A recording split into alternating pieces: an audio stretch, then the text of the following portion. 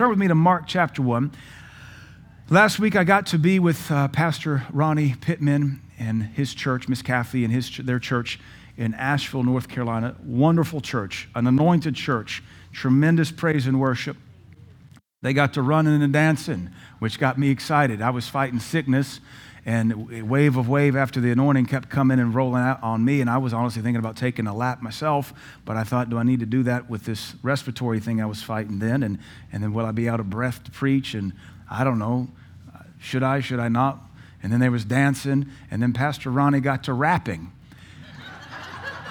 Somebody here told me they had seen him do that on the stream, and apparently it happens to him every once in a while. So Pastor Ronnie, to be a 70-plus Vietnam vet, former moonshiner,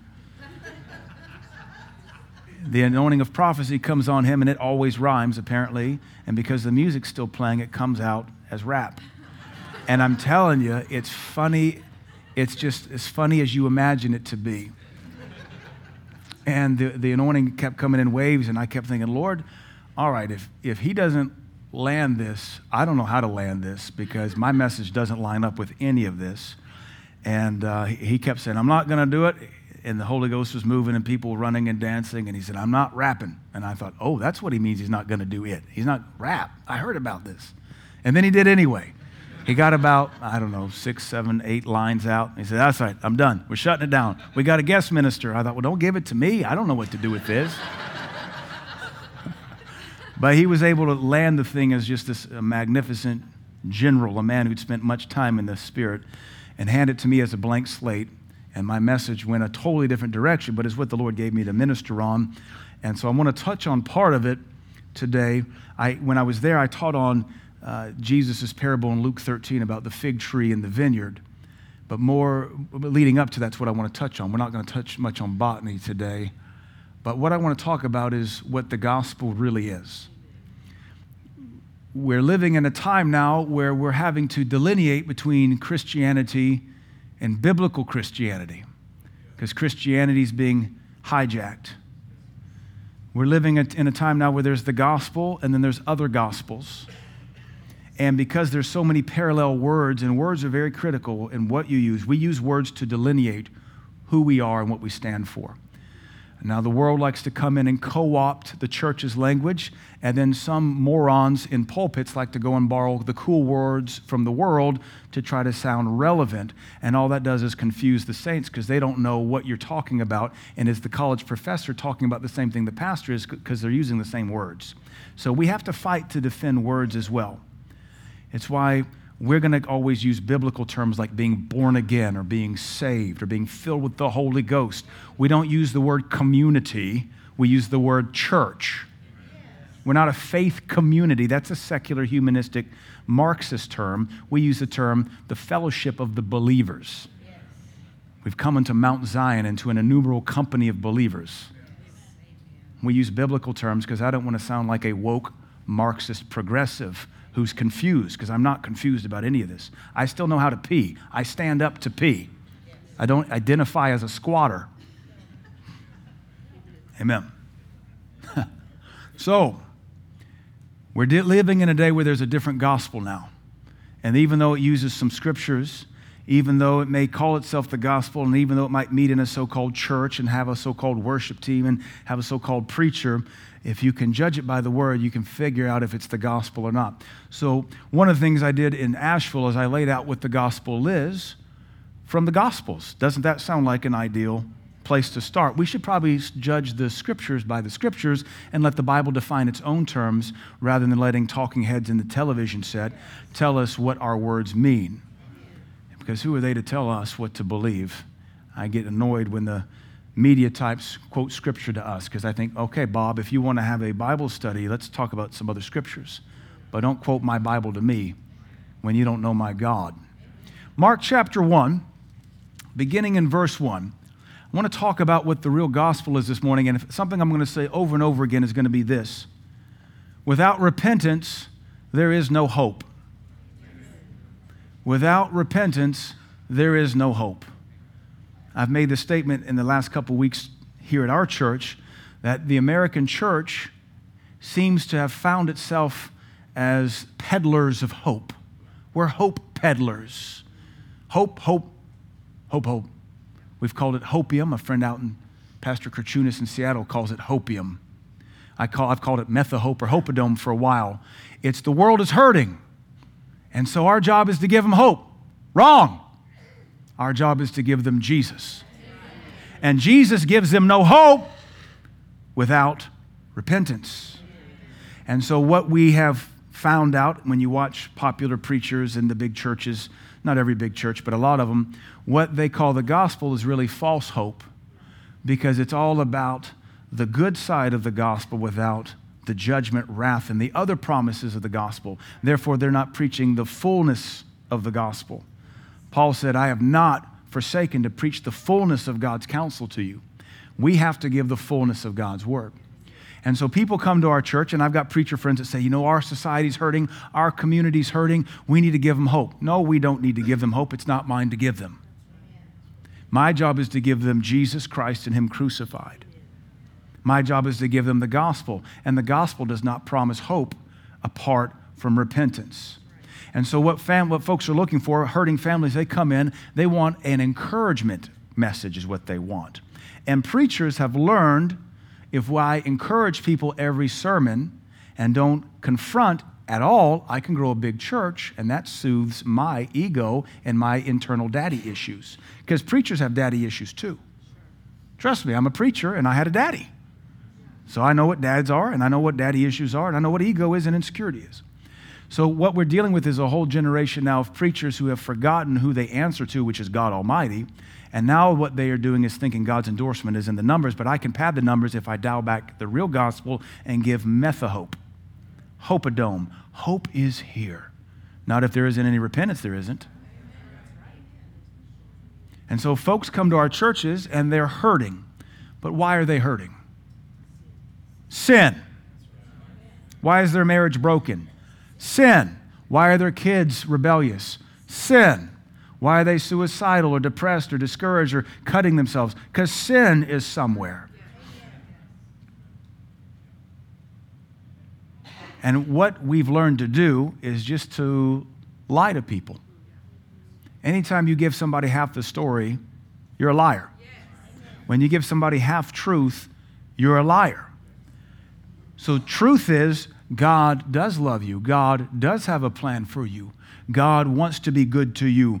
God wants to deliver you. That's all truth. The full truth is, but you must repent. You must confess your sin. You must turn from your wicked ways. You must reject sinfulness, carnality, demonism, fornication, idolatry, adultery. If you will turn from this, now we can offer you the hope.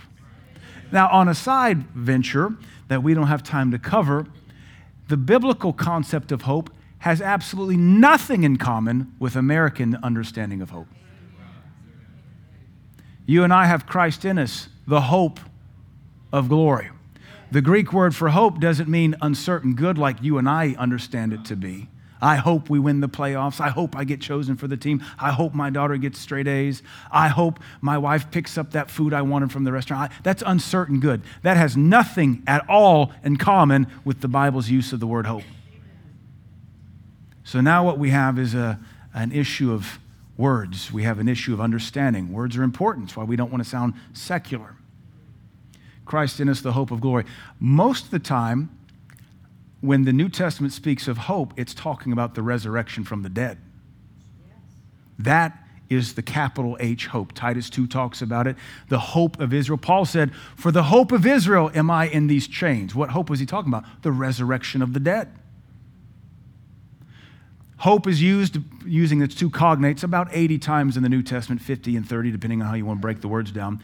Most of the time, it has to do with the resurrection of the dead. Has nothing to do with having a better Sunday. Has nothing to do with coming out of your hurt. Though there is an element of God delivering you. The other definition of hope is expectation.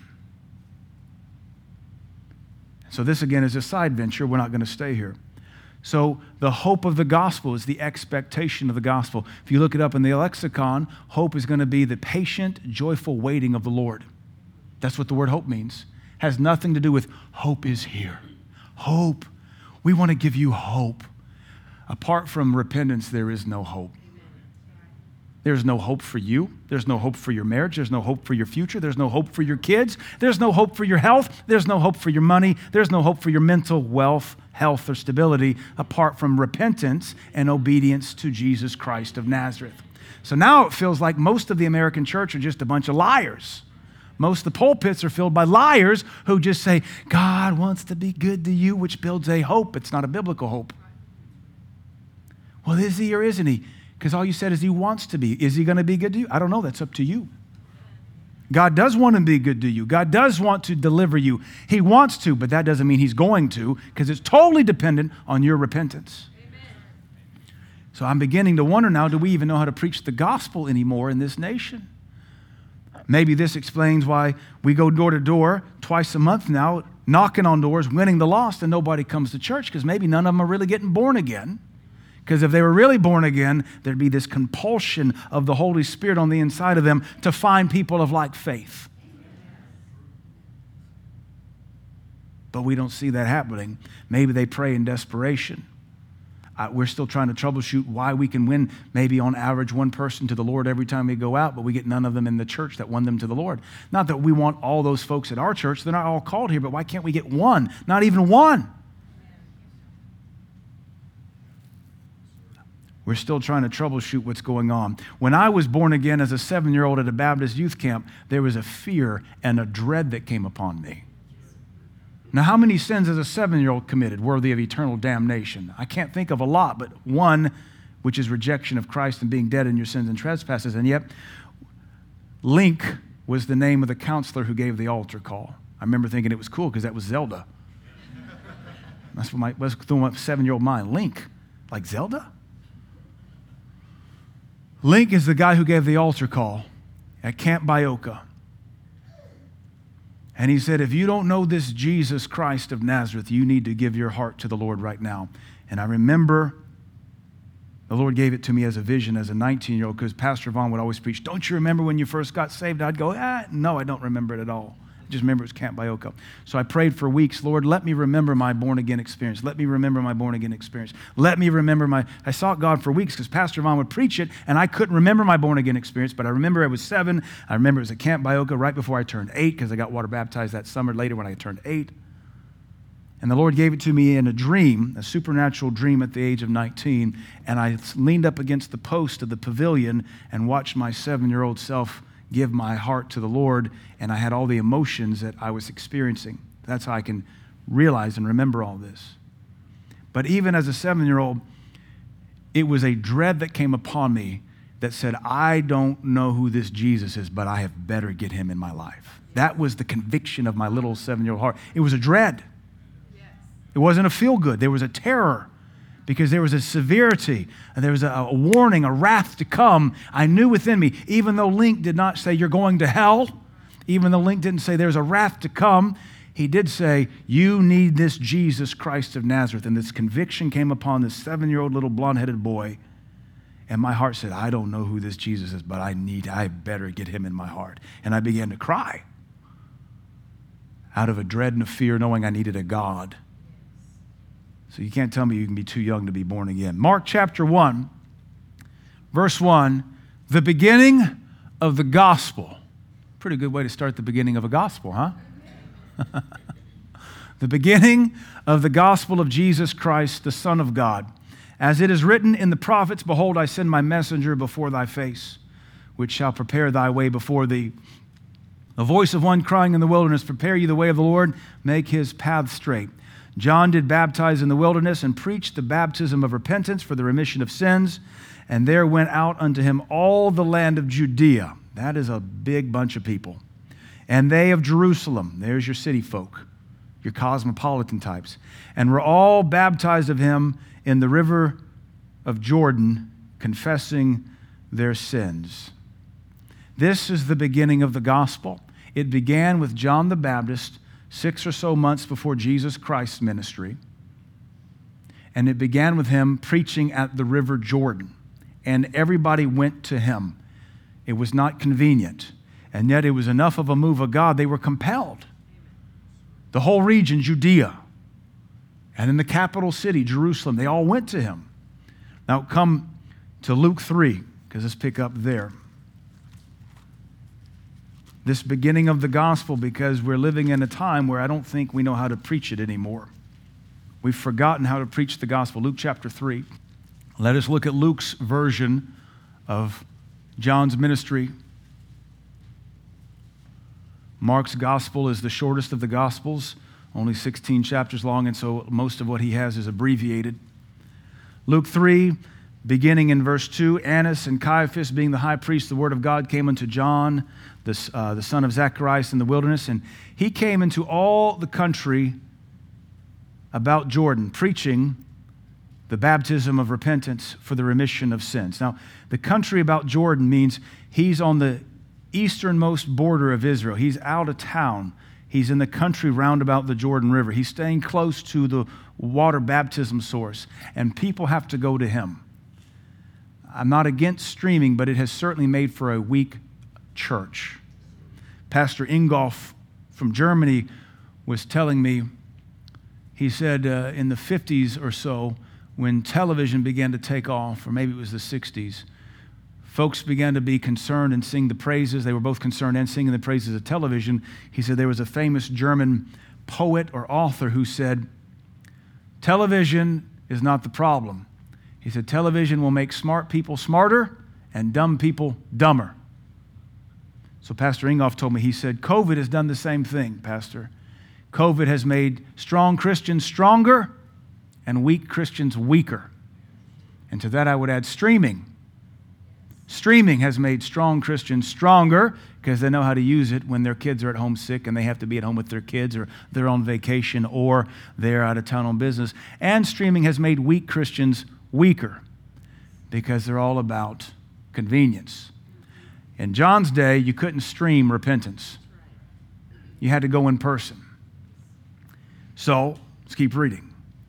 He preached the baptism of repentance for the remission of sins. He's got this massive crowd. He says, repent and get in the water. We're nervous about altar calls. Come down and stay dry. He'd say, repent and then get in the water. In all their fancy clothes and their fancy robes and their fancy headpieces and their scarves and their turbans. Repent, and by the way, the water that's been ugly since the days of the Pharaohs. Naaman the leper didn't like the water in the days of Elisha. It's nasty, it's muddy. Everything irrigation runs into it. There's better waters in Syria. And he's not even saying, well, let's go find a better oasis than this. He's like, no, if you're really sorry, confess your sin and get in the water. And I'll get to you when I get to you. You can't build churches in America that way anymore. Not when Reverend Joe Schmo is across the street preaching hot coffee and sex with the secretary. Amen. As it is written in the book of the words of Isaiah the prophet, saying, the voice of one crying in the wilderness, prepare ye the ways of the Lord, make his path straight. I kind of feel like, I say that sarcastically, I know for a fact, I don't kind of feel like, that the job of the church is to prepare the coming of the Lord. And we're to make things very straight and very clear as we prepare his second advent, because this is his first advent. Would to God we'd have more voices like John the Baptist, just shooting things straight, preparing the way of the Lord, making sure everybody knows how to find God Almighty, instead of hiding it behind a coffee bar and trashy worship teams. The voice of one crying in the wilderness, prepare ye the way of the Lord, make his path straight. Every valley shall be filled, and every mountain and hill shall be brought low, and the crooked shall be made straight, and the rough way shall be made smooth, and all flesh shall see the salvation of God, but it doesn't mean all flesh will get saved. All flesh will see Jesus Christ, but not all flesh is going to get in on salvation. Then said he to the multitude that came forth. Now, that's what every seeker preacher wants, is a multitude. Oh, every ego-driven, insecure preacher wants a multitude. Okay, once you get them, what are you going to tell them? Once you draw them in, once you got that megaplex, 4 services Sunday morning, what are you going to give them? What does the gospel give them? Let's see what the gospel gives them. Remember, this is the beginning of the gospel. Then said he to the multitudes that came forth to be baptized of him, Oh, generation of visitors, before you leave the banks of the Jordan today, make sure you get with one of our connection team members. We want to get you a coupon for some of Philistia's finest wine. We're just so glad you came here. We know it's a sacrifice of you giving an hour to your God on a Sunday morning. So we just want to say thank you for being in attendance. You've done God a favor. So what does the beginning of the gospel say to the multitude gathered at the bank of the river? Oh, generation of vipers. That's not exactly a seeker-friendly Joel Osteen warm-up message, is it? Generation of vipers, other translations say brood of vipers, offspring of vipers. So now you insult mom, dad, seminary, denomination, grandma, grandpa. You are the offspring of wicked people. That's how the gospel begins. How about I look at you and tell you, you are the offspring of wicked people. I am the offspring of wicked people who got born again. I had grandparents who at some point got born again. Hopefully you had parents or grandparents that got born again, but make no mistake about it, at some point we're all from wicked stock. John's not really interested in hugging people or building a mega ministry. He's not interested in being on TBN, Daystar, or Dove. He's interested in making straight paths for Jesus Christ of Nazareth. Now, when you got a multitude of people and you're in the river, they could just bum rush you and drown you, but he doesn't seem to care. He's got to obey God, as every Christian who calls upon the name of Jesus must as well. You generation of vipers, who has warned you to flee from the wrath to come? So the gospel doesn't begin with God has a plan for you. The gospel begins with there is eternal damnation marching for you. Who warned you about it? Why are you even here? If this is the beginning of the gospel, I don't know if the church has even begun to preach the gospel anymore. The beginning says where you come from is wicked and where you're going is wicked. That's how you start the gospel. Where you come from is damnable trash, and where you're headed is where all damnable trash must go. The wrath of God appointed unto you as a sinner, and the offspring of asps, vipers, and venomous serpents. What a way to start a ministry. And yet Jesus Christ said, this is my forerunner, and without him, I can't do my ministry. I wonder if churches would start preaching this way again if Jesus could do some more things in his church. Jesus loved this ministry. He came and submitted to it, got baptized himself, though he had nothing to repent of. Bring forth, therefore, fruits that prove you have repented. And begin not to say within yourselves, we have Abraham to our father, for I say unto you that God is able of these stones to raise up children unto Abraham. And now also the axe is laid unto the root of the trees. Every tree therefore which bringeth not forth good fruit is hewn down and cast into the fire. Now this doesn't seem like a very encouraging gospel continuation, because he says you're wicked and you're going to hell. If you're going to repent, I'll baptize you, but you better prove that you truly repented with fruit, because if you don't bear fruit, I want you to know already there's an axe at the foundation of your life, and it does not remove until you take your last breath. And should you die without fruit, it will hack you down and burn you in hell. That's the gospel. Not Buddy Jesus, not TBN Jesus, not Bentley Rolls-Royce Jesus. The beginning of the Gospels. Preparing Jesus' ministry. And what have we become in America? We want to give people hope.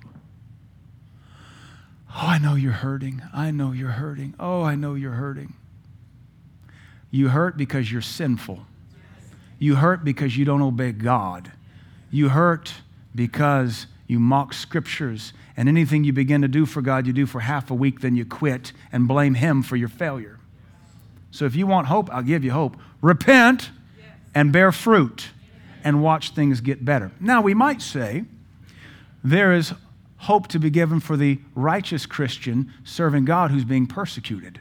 There's a different message for that person. Oh, I think you understand that. When they're doing everything they know, man, they're in prayer, their life is clean, but they're under attack, they're being persecuted, their spouse has left them because they've mocked God in their heart, don't want to have anything to do with the wife or the husband and the kids, and they're just tearing things apart. There's a different message for that person altogether. That's not the message America needs to hear. That's a message for a sliver of the body of Christ. The issue is, every church in America recognizes the American church is rotten. Every preacher I know can see it. Even my seeker-friendly, lukewarm preacher friends can see it. But nobody, no church wants to judge to see where their church is contributing to the problem. Every church contributes to the degradation of the church. Our church, in attitudes, contributes to the degradation of the church. Jesus Christ rebuked the 7 churches of the apocalypse. Only 2 of them did he encourage at all. They were both under persecution. Had they not been under persecution, I think he would have said, all right, now that you're out of persecution, let's talk about some other things I want to deal with you about. Were they free and opening their doors and coming as they wanted to? I think the Lord would have not encouraged them, but said, I have somewhat against you, like he did the other 5 churches. Because out of the 7, 5 of them, the Lord says, I have something against you. And the Lord Jesus says that to every church in America today. I love you, but I have something against you. He says the same thing to us as his children. I love you, but I've got something against you. And 6 months from now, he's going to say, I love you, and I still got something against you. So what do? We repent and we fix it. This is the gospel to people who need the gospel. Now, I make the argument, some could say, well, you know, that was a different time. And we're living in different days. So I would ask, were there not hurting people on the banks of the Jordan the day John waded out into the water to turn and preach at them? Were there not demonized people in John's day? Were there not people going through a divorce in John's day? Were there not people whose children had died or were maimed or wounded? Were there not people oppressed by Roman soldiers in John's day? Sure there were. So there was hurt. We could have easily stood on the banks of the Jordan that day and said, man, there's so many hurting people today. I sure hope John gives an encouraging word. Man, I know half these people, they're hurting. I sure hope John hears from heaven and gives an encouraging word. These people are hurting. And so what does John do? Generation of vipers. He doesn't address the woman who just buried her son. He doesn't address the man whose wife just had an adulterous affair on him. He addresses the nation, the multitude. And if you can't get it through your thick skull, you minister to one-on-one people differently than you do a multitude, you don't understand the heart of God. And so this message, it doesn't get any better. Oh, generation of vipers is the softest thing he says the whole sermon. Because you got to warm up to the people, you know. The axe is laid to your root. I'm in verse 9. Every tree, therefore, which bringeth not forth fruit is hewn down and cast into the fire. So he says, look, you get water baptized, that's great, but let's see where this ends up. We just watered you. If you don't bear any fruit, this baptism means nothing to you. It means nothing for you. You have to bring forth fruit, which is the gospel message in our life to this day.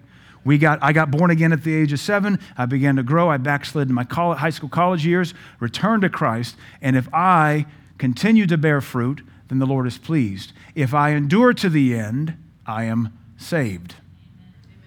But the promise of the gospel is, okay, you can get water baptized here in John's baptism, claim you're sorry, but if you don't bear fruit, just know there's an axe of God right there laid at the base of your existence. Does this feel like America's Christianity? But you're in the same Bible I am, right? How did we get so far off base? Was it because we let Oprah adjust our message? Disney? Were we busy wishing upon a star, hoping our dreams would come true? And the people asked him, saying, why have you offended us? This is such a hard message. We're going back. We're going to find a Herodian to be our revivalist. This is a hard church. This is a hard word. Who can hear it? This is horrible. Look at what the people who claim wanted God said. What shall we do? Because it takes a little bit of work, you know, to bear fruit. What's about to follow are 3 commandments that are 3 works that prove you've turned your life around, because part of fruit takes work. So there's a lot of morons out there that are so hyper-graced, they don't think they should do anything for God. Nothing should be any work. The only way you can do no work at all is to lay down naked and die of starvation. That's the only way you can do no work in your life. Everything else takes work. He answered and said unto them, he that has 2 coats, let him impart to him that has none, and he that has meat, let him do likewise. That is, quit being stingy, you bunch of Jews. It's where their reputation precedes them. He's addressing Jews here. Then came also publicans to be baptized. That's another group of people. Those are the Jews that have been used by the Romans to collect taxes for the Roman Empire, and they would also charge more than was necessary because they had the authority to do so. They said, what should we do? Master, what should we do? They weren't offended by being called a brood of vipers. Why do a bunch of weak-kneed, safe space-seeking believers want a soft message? The publicans who know they're wicked, they're a bunch of perverts. He says, you're going to hell. The publicans say, Master, what should we do? Oh, I'm glad you asked. Exact no more than that which is appointed you. Just do your job with honesty. What's interesting, verse 11 is all about greediness. You got 2 coats, give one away. You got extra food, give it away. Verse 13, don't take more than is appointed you. That's greed. Verse 14, and the soldiers. You mean he had Romans there? Roman soldiers? Some of these could have been Jewish conscripts, because that was typical. But we'll say Jewish and Italian Roman soldiers. Likewise demanded of him. They didn't demand he repent. They didn't demand he get out of town. They didn't demand that he say he was sorry. They didn't demand a public apology on Facebook, Twitter, and Instagram, and TikTok. They demanded of him, what shall we do? And he said unto them, do violence to no man, neither accuse any falsely, and be content with your income. That would kind of undermine the unions. Nothing good ever comes of unions. And as the people were in expectation, so John preaches this hard, calls them a brood of vipers, tells them they're going to hell, tells them if they don't bear any fruit, they're going to hell, tells them don't expect Abraham to come rescue you. They love the message. They're in expectation. And all men mused in their hearts, how we'll kill this man. No, they said, you think he's Christ? Is this the Messiah? Because apparently they knew he might preach that way. Now, if Jesus was expected to preach this way, what does that say for Americans ministers today? That we perhaps are nothing at all like Jesus Christ of Nazareth, who we dare claim to represent. This man preaches this hard. Nobody dares pick up a stone. They're all under conviction. They're demanding, what do we do? How do we prove to you that we've changed? Tell us what it looks like. We want to be different. And in their hearts, they're like, this has got to be the Messiah. This has got to be the Christ. This has got to be him. Because look at the boldness with which he preaches. He's not trying to be our friend. He's trying to make us right with God. God have mercy on any limp-wristed, coward preacher who tries to be a friend to the world, adopting the world's methods for drawing people. John answered and said, I indeed baptize you with water, but one mightier than I cometh, the latchet of whose shoes I am not worthy to unloose. He shall baptize you with the Holy Ghost and with fire. Wait, so John's message is that hard and it's a water message, and Jesus is coming with fire. I think we have an escalation. Whose fan is in his hand, and he will thoroughly purge his floor, and will gather the wheat into his garner, but the chaff he will burn with fire unquenchable. So we're still talking about you're going to hell. You're still not safe. So we got one horticultural allegory says, if you don't bear fruit, he's going to cut you down and burn you in hell. The next horticultural allegory, both in the gospel and the same message, says, if you're chaff, he's going to figure it out. He's going to blow you away from his people, and he's going to burn you in hell. This is the beginning of the gospel, verse 18, and many other things in his exhortation preached he unto the people. So this seems to be the theme. Get right, stay right, or burn. Get right, stay right, or burn. get right, stay right, or burn. Now, something I just noticed honestly this morning, going back over this passage. The gospel and the word of God is likened to two different tools, both of them used with horticulture. The gospel is like an axe that cuts down wicked people who insist on remaining fruitless. And the end result is damnation. The second tool is the winnowing fork, or the fan, as the King James. I preach out of the King James. The winnowing fork, or the winnowing fan, and that is, looks like a pitchfork. And with it, you'd scoop grain up and you'd throw it up in the air, and you'd let wheat and chaff separate. And he says that he'll do that to his people. He will stab this pitchfork called the gospel into folks that claim are his. And he'll toss them up in the air, and the wind of the Holy Ghost will blow, and chaff always blows away. And those that are God's fall right back where they were. Because they know where they belong. They don't get offended. They don't leave. They aren't easily blown out of their position. So can you imagine a big pile of grain? I know we're so far removed from agriculture, we may not know what even grain looks like. Do you know Sugar Smacks? That is puffed wheat, covered in fructose. So imagine big pile of Sugar Smacks. Now, for our Africans, this is cereal that is a wheat grain. Africans live very close to the land. They understand agriculture, whereas we Americans are like, do you have to kill a cow to get milk from it? You have to kill a chicken to get eggs from it? Yeah, that's how dumb this new generation is.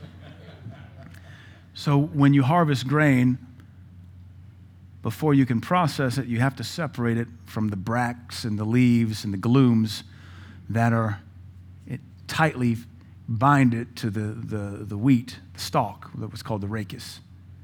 So once you break it up, you still have to get everything else apart. And so they would do that by, after they sifted it, they would thresh it, which means they would beat it. That would separate things, and then they would toss it up in the air and allow the lighter stuff to blow away. They usually would do it at the city threshing floor, sometimes in a windy position. But anyway, the threshing floor, that's what the Lord says, he will clean his floor. A whole bunch of people gathered in his floor. Always a bunch of people gathered in the house of God, his floor. And even in his floor, the local house of God, he'll take this tool called a winnowing fork, winnowing fork, and he'll shovel it and he'll toss it up in the air to separate that which is desirable from that which is undesirable. And when the winds of God blow, the winds of God blow people away from God. Because those that are God's go right back where they were, in that same pile, in the center of God's will, and God will collect them and gather them into his garner. And the chaff, he'll burn with unquenchable fire. No matter how you sort the gospel, it's all about bear fruit or burn. That doesn't make you want to hug your neighbor or touch him, is to tell him, I bless you 3 times in the name of Jesus. Touch your neighbor. No, I don't fool with that here. If you're born again, you're capable of bearing fruit. If you're born again and you have the seed of God's word, and you're born again and you have the water of his Spirit, there's no reason why you can't bear fruit.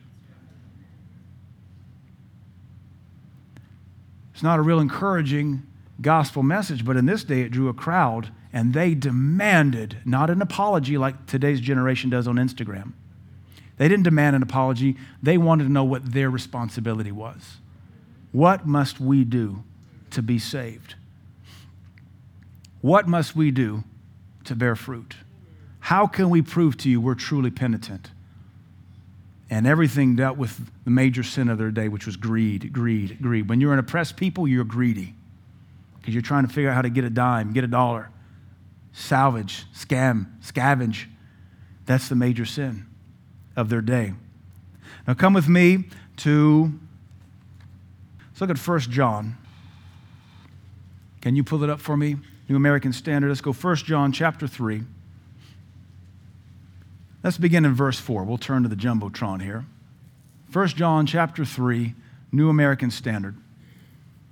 Everyone who practices sin also practices lawlessness, and sin is lawlessness. Pause there.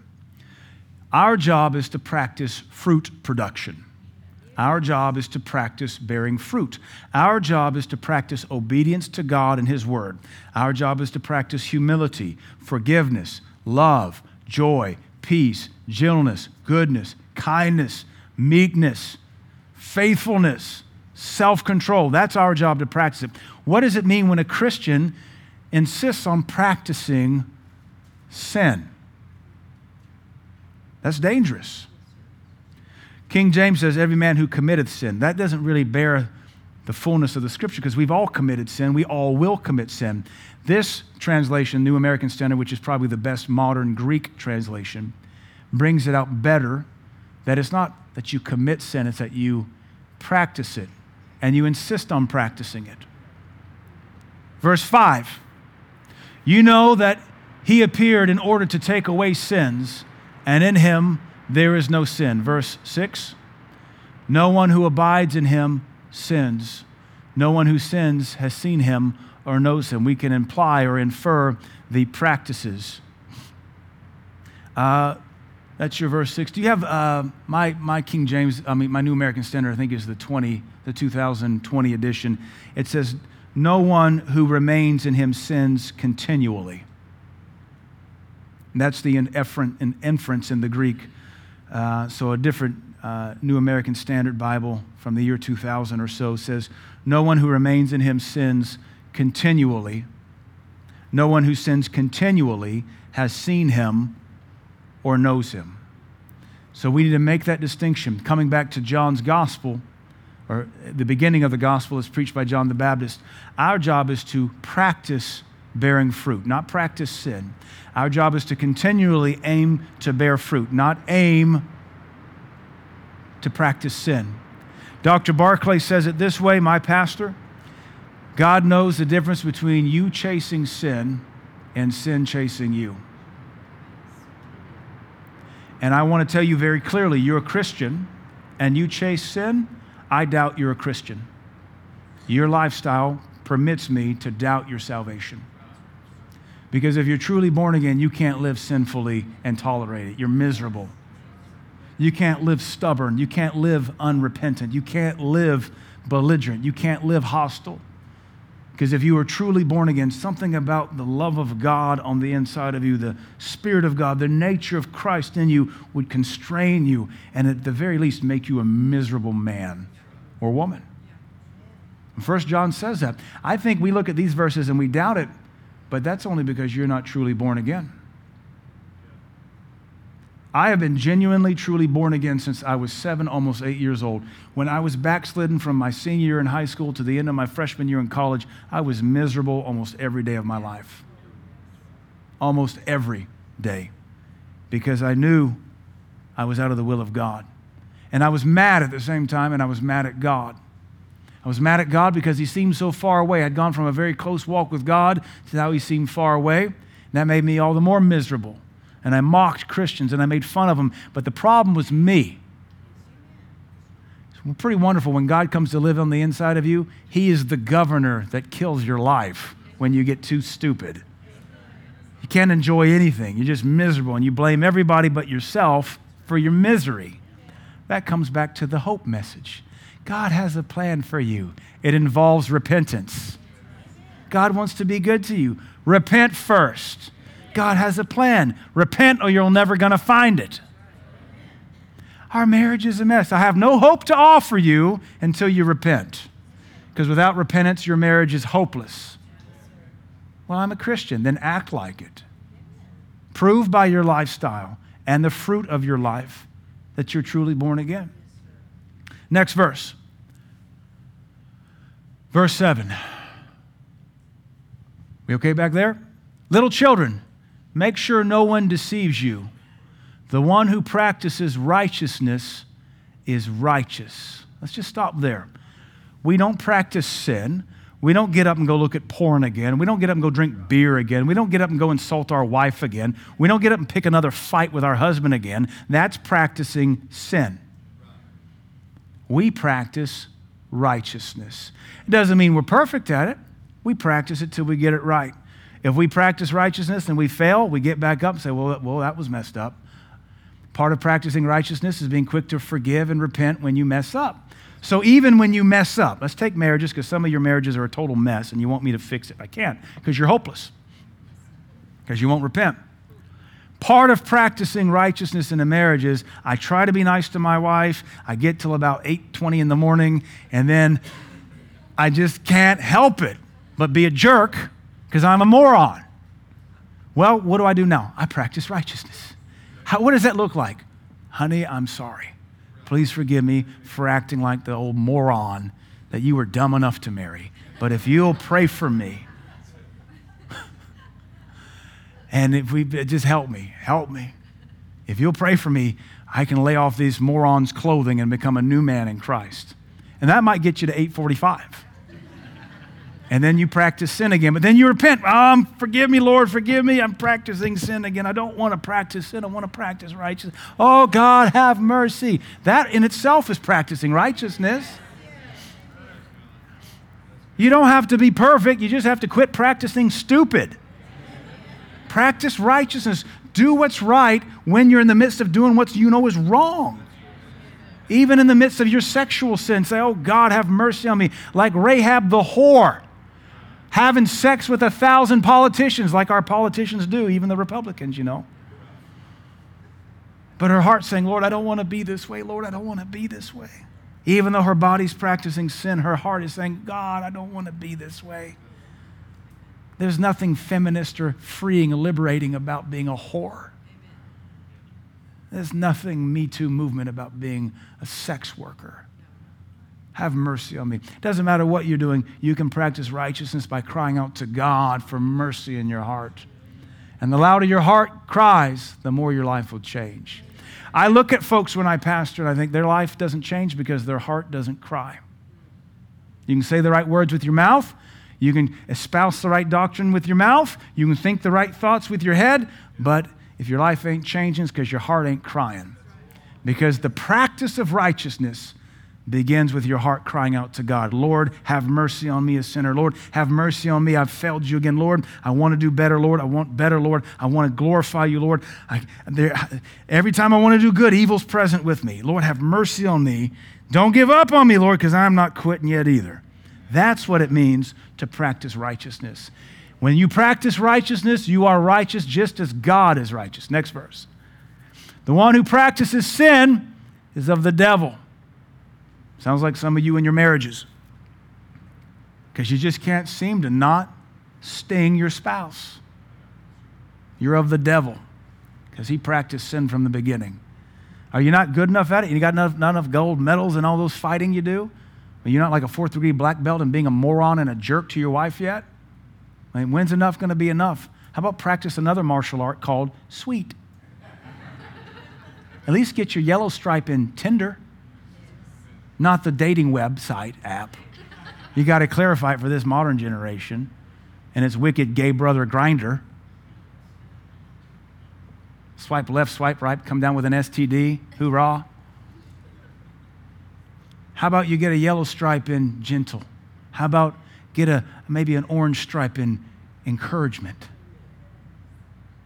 How about that? That sounds like a winner.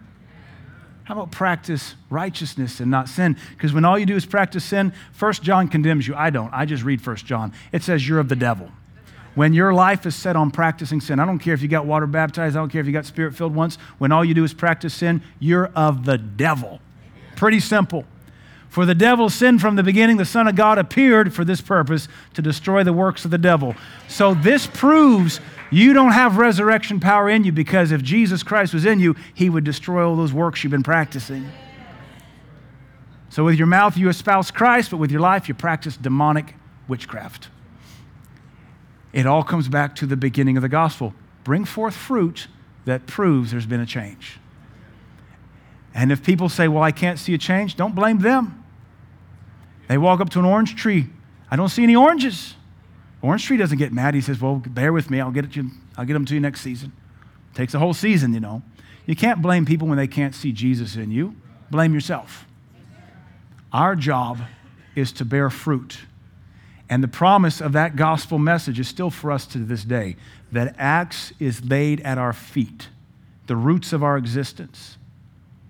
I hear the counter arguments. Well, that's the beginning of the gospel. Well, Jesus went on to talk in other places about cutting you off and burning you. Leave them alone. Every tree that my Father's not planted shall be plucked up and burned.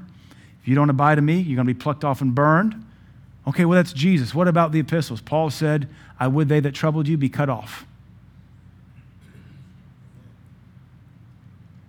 Put them out. Have no fellowship with them. A lot of New Testament talks about cutting down and casting out. You can't escape it. Our job as believers is to bear fruit. But hear this again. Without repentance, there is no hope for you. God offers and extends zero hope without your repentance. I get no hope from God without repentance. If I'm looking for hope, it begins with me figuring out where I'm wrong and repenting. And repenting doesn't just mean I'm sorry. Repenting means I'm never going to go there again. Repentance means I turn and go a different direction. And you hold that course so that the Lord can see you truly do want to go a different direction. You and I cannot sneak things over on God. When our hearts cry out, things will change. If you don't like the way your life is, turn up the volume of your heart, see what you're crying out for. That's how God answers us. Amen?